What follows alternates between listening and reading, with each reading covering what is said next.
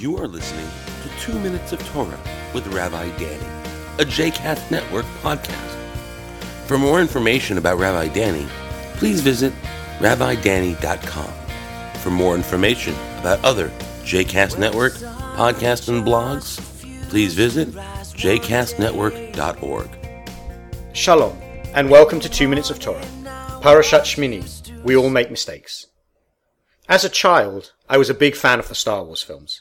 At one point, I could quote whole passages from the original movie. And all through my childhood, I wanted to be Han Solo. One of the things which I liked the most about Han was the fact that there was something real about him. He was a fallible character. In one scene, as we anticipate our heroes embarking on an attack against the evil Empire in the Death Star, Han decides that he has received his reward for rescuing Princess Leia, and that was enough. He appears to duck out at the crucial moment, although, without wishing to spoil the ending, everything eventually works out. Just like all of us, Han Solo makes mistakes and bad choices, but as an example, he finds a way to get back on the right path. Similarly, all of the characters in the Bible have their flaws and their weaknesses. Even Aaron, serving as the high priest, made the mistake of gossiping about Moses' wife together with Miriam. In this week's Torah portion, as we read about the sin offerings, we are given a very important lesson. At the beginning of the portion, Aaron is given instructions about the sacrifices which he is required to bring to the tabernacle. We read that Aaron came forward to the altar and slaughtered his calf of sin offering. He would then offer his burnt offering, and only then, does it say, he took the goat for the people's sin offering and slaughtered it and presented it as a sin offering like the previous one.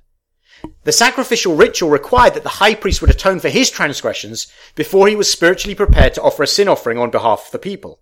And on another level, the ritual also recognized that the high priest would sin and would need to make a sacrifice. The entire ritual framework was built around the fact that the high priest and the other priests were all imperfect, would all transgress, and would all require a sin offering before they could offer one on behalf of the people. The priestly class and the regular people both required a sin offering, and both required a burnt offering. No distinction was made between the leadership class and the rest of the community. All of them were flawed, just as all of us are flawed. The sacrificial order, alongside the stories of our biblical ancestors, reminds us that our leaders are just human. They are prone to errors and make mistakes just as we do. Although we may want to hold them up to a higher standard, placing them on a pedestal and expecting flawless behavior from them, at the end of the day, just like us, they will require a sin offering. Han Solo was flawed, but he remains my hero. Our biblical ancestors were flawed, but they remain shining examples of what is possible in relationship with God. And the priests provide a model for flawed leaders atoning in the same way as the rest of the community. We all make mistakes, and we all sometimes need a sin offering. Shabbat Shalom.